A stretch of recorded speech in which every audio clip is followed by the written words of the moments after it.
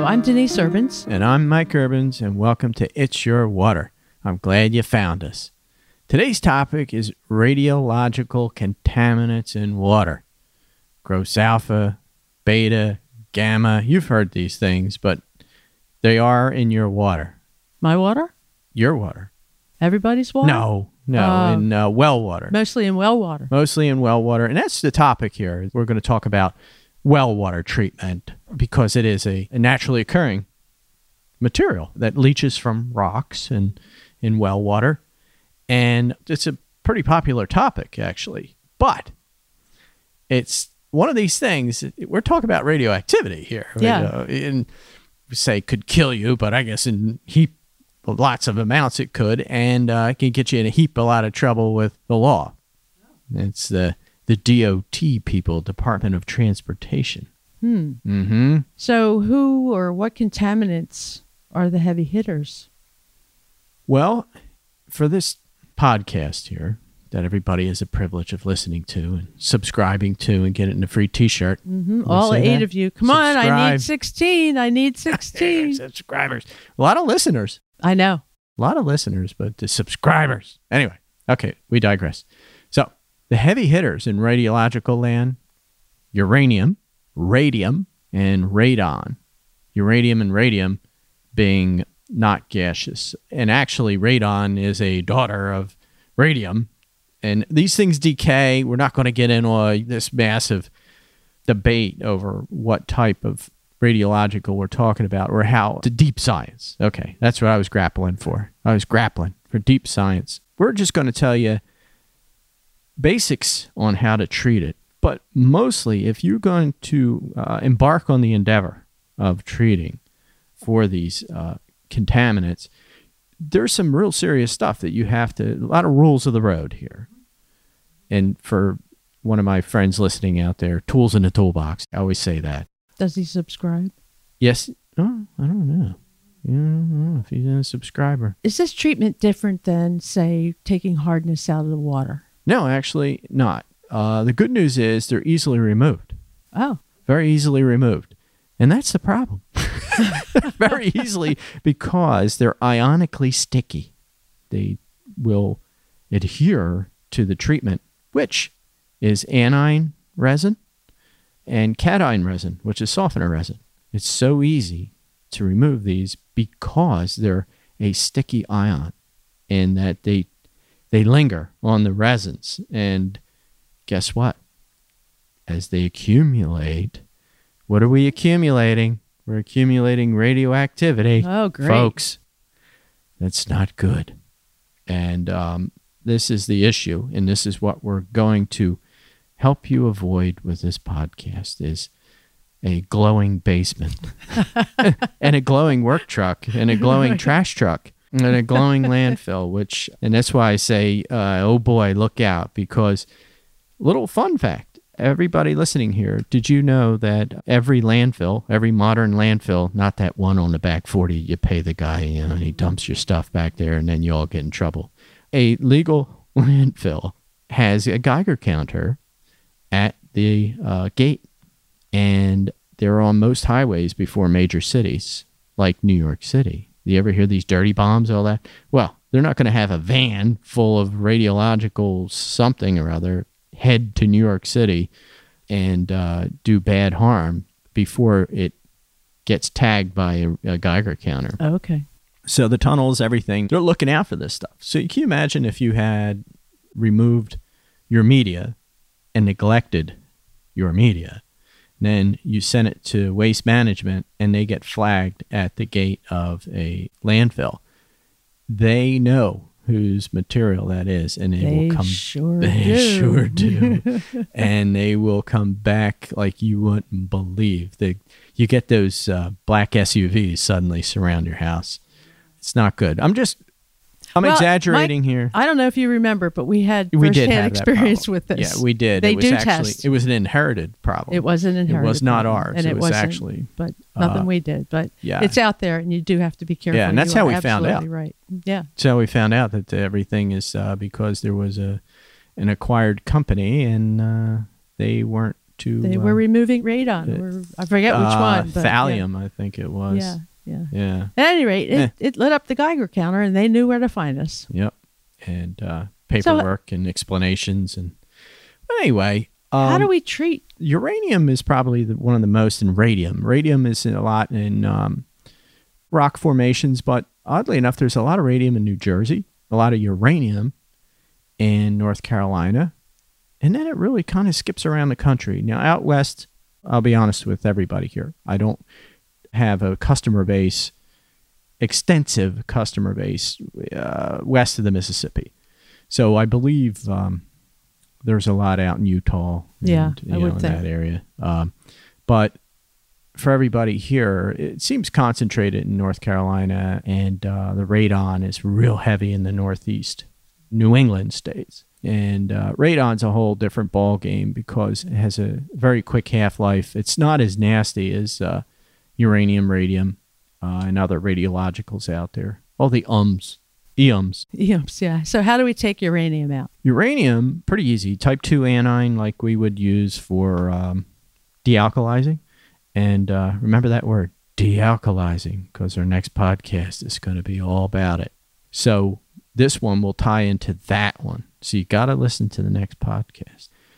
Are there any other products that will remove uranium? Yeah, effectively. Yeah, that's what we want to know. Type 2 anion is either static or regenerable.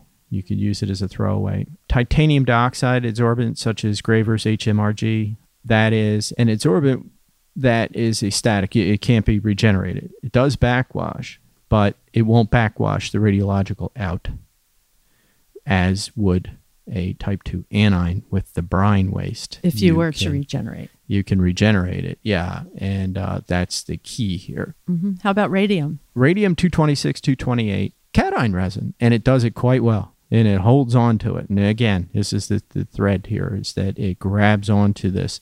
It can be regenerated, but you have to worry about the regenerant waste. Where's it going? So, reverse osmosis too. So radium is cation resin, reverse osmosis.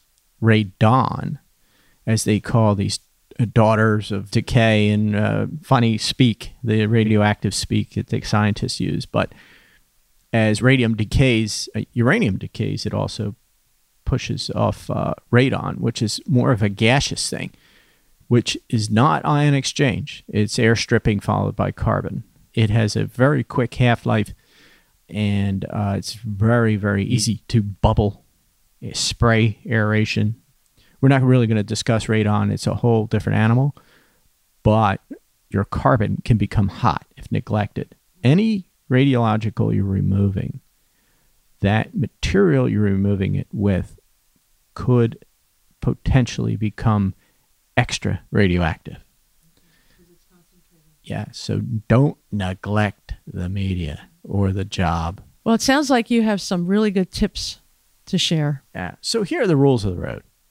When you want to embark on this, Mrs. Smith calls you up. We tested for uranium. My child is glowing in the crib, and there's no nightlight. So what happens is there are very important tips to follow here if you want to embark on this. And get a complete and thorough water analysis. This is so important to sort out the competing ions. Because when you use ion exchange, this is my pet peeve. When you ever use an ion exchange to remove one item, there's a lot of other competition in the water that's going to compete for sites. Even though these materials are very sticky, it will affect the ultimate capacity and removal efficiency if you don't get a complete water analysis and then call me or call an expert and say, oh yeah, I got 44 parts per billion of uranium. And I'm like, okay, what else do you have in the water? Right, yeah. Because I won't touch it. If we can't model and project a resin life.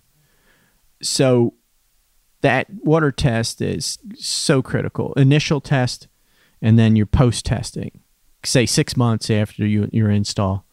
Make sure you got it right. And then annual after that.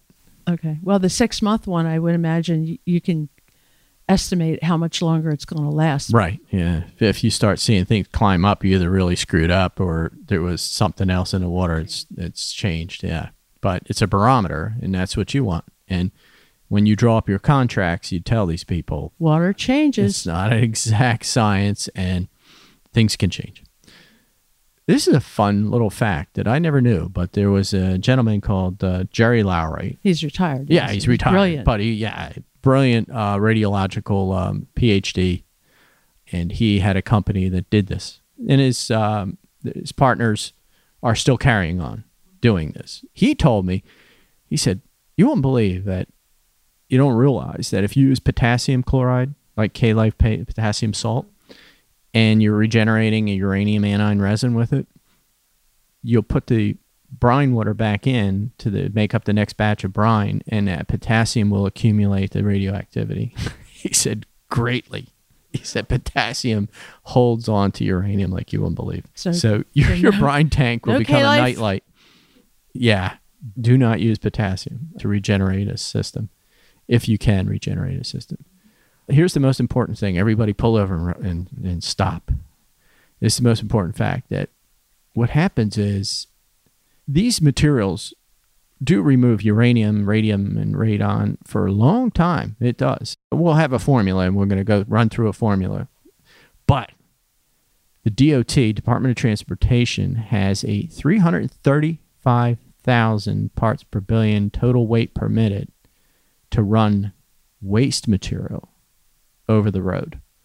So if they tested your material for some bizarre reason, and in my whole career, this has not happened, but we're preventing this because everybody listens to me and they paid attention. It didn't happen. East of the Mississippi. Yeah, east of the Mississippi. Well, there's people out west. They're on their own. Problems, yeah. They're on their own. 335,000 parts per billion is your permitted over the road. It's not a hazardous waste. Otherwise, it would have to be encapsulated by a special waste hauler, taken to somewhere out west, and dumped into one of the salt mines. Probably not a potassium mine, but a salt mine, yeah. So remember that number, 335,000. Okay. Iron oxides can harbor radioactive particles and transport them to drain and or into the treated stream. So what happens is a lot of these things, iron is a really cool binding agent. I didn't really realize this, but arsenic likes to bind to it. Radiologicals bind to it. It must have somewhat of a force, an ionic pull that favors these materials. So if you got a lot of iron and you're removing iron prior to your radiologicals, you could be contaminating their septic tank with backwash water, is what I'm getting at. Regenerant waste. Can I brine the resin? If we're using resin, like anion, cation, can I brine it? And brining, yes, increases the life of the material 5-fold. However, what are you going to do with the brine waste? In municipal supplies and non-commercial, if it's not a DEP regulated site or a permitted building on well water, and it's an off-site regeneration, you could run the brine down to a city sewer because it's very dilute at that point. But on site, check your local regulations. So indeed, it's an issue that you have to check your local regulations. How long before it's hot? Again, it's the 335,000 parts per billion as part of the DOT regulations. Half-life, here's some really fun little facts here. Just real quick. They come up, you ever hear this half-life? Before it decomposes. So uranium is 4.5 times 10 to the 9th years. Before it goes away? That's pretty much forever. Yeah. That's ever. That's billion years or something like that. That's half before it becomes half as strong. So like something like thorium, 24 days. Protactinium. Yes. 1.2 minutes. Wow. So that stuff's like, gone. Uranium, 234, is, it's slightly less at like half a billion years. It's 2.5 times 10 to the 5th. Oh, look, radium, 1,620 years. Here we go. Yeah, 1620. Now, here's the thing. This is why I'm doing this, people. Not just making you laugh, but radon, 3.8 days. If you have a radon-contaminated activated carbon bed, you can actually leave them open to the air. And in a matter of days and hours, the radon will off of the carbon. It will literally gas off instantly.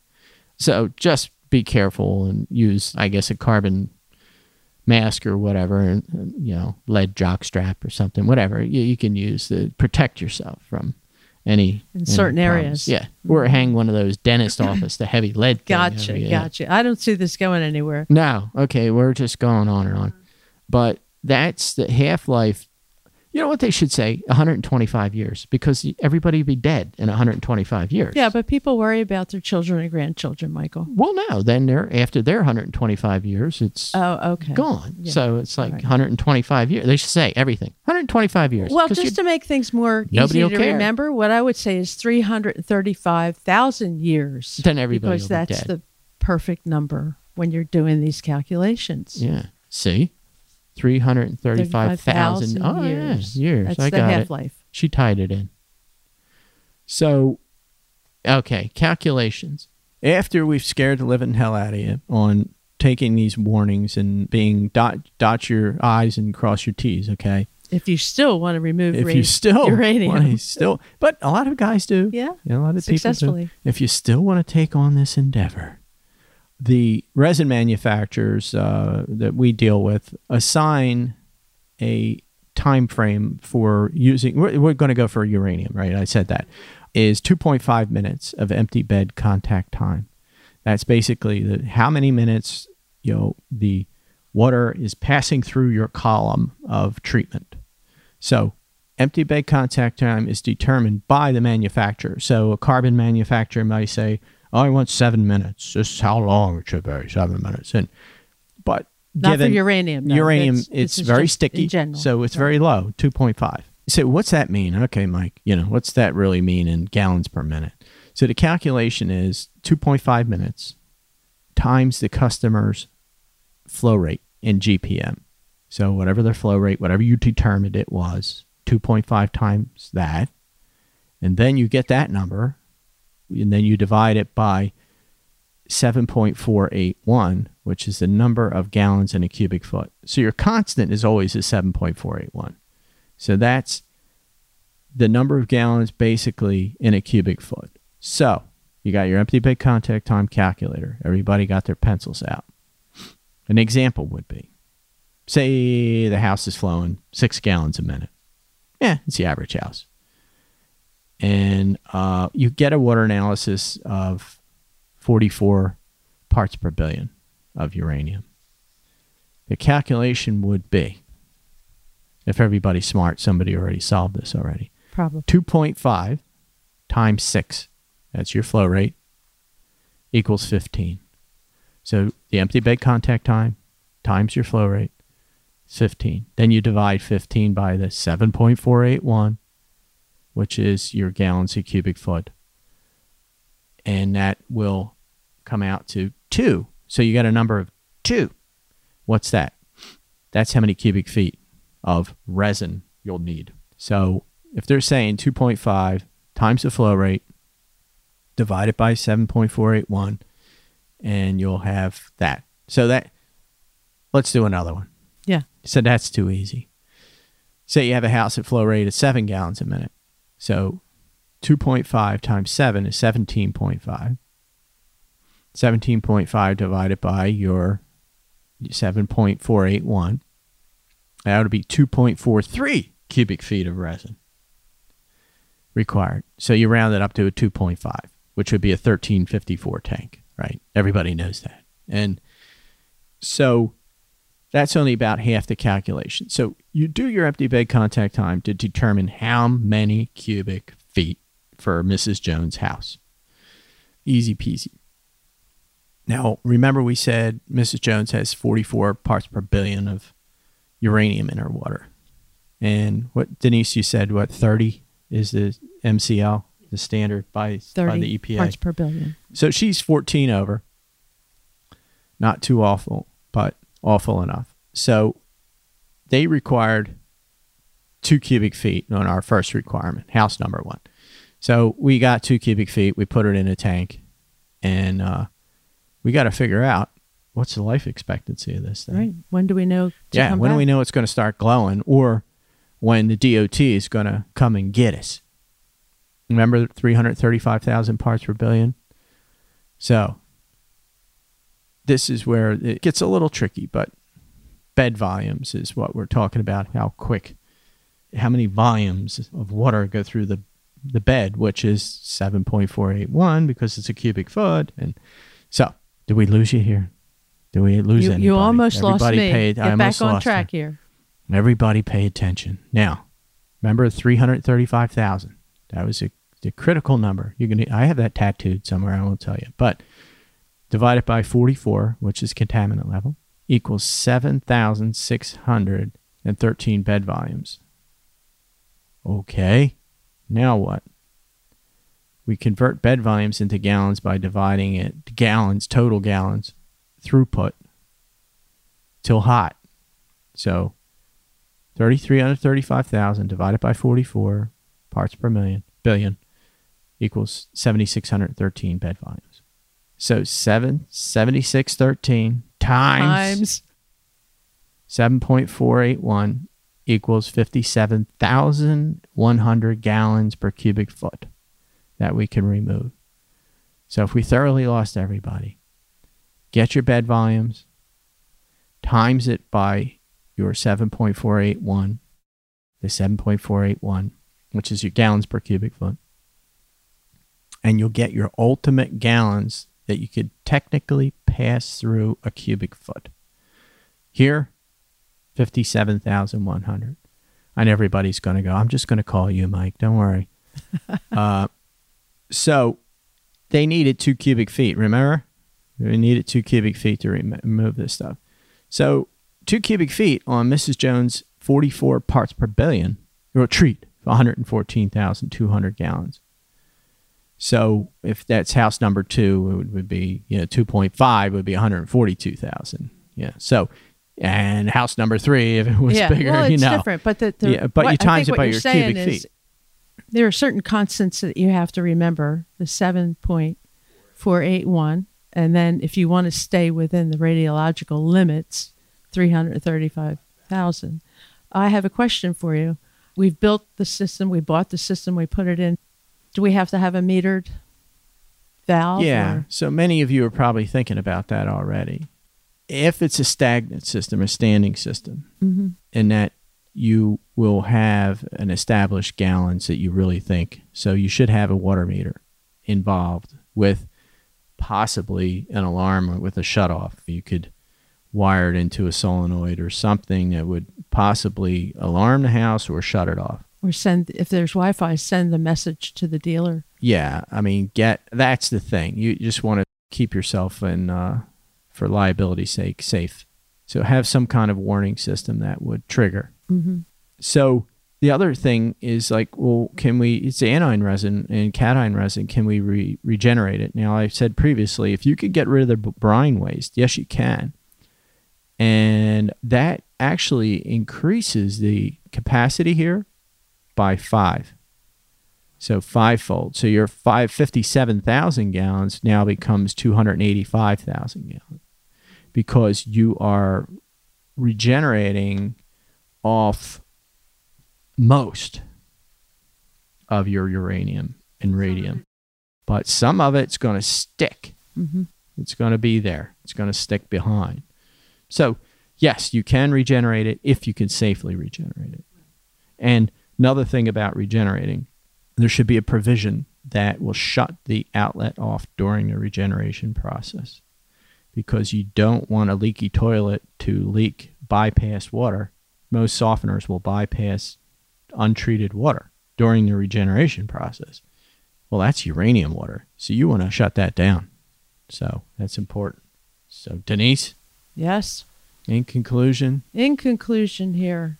Dot your T's, cross your I's. Absolutely. If you're going to regenerate, be very, very careful. Make sure that you know what is going on with the municipality. Trust that your dealer is aware of what the municipal rates are. And if they're not aware, they can find it out. Call us. And trust the frog. Trust the frog. Trust that Michael can give you a hand and help you with this. We're going to have an interview with Ted Begg of Purolite on dealkalizing water, because when you apply aniline resins, not cations, but aniline resins, you can have a pH shift. And we're going to try to explain that to people.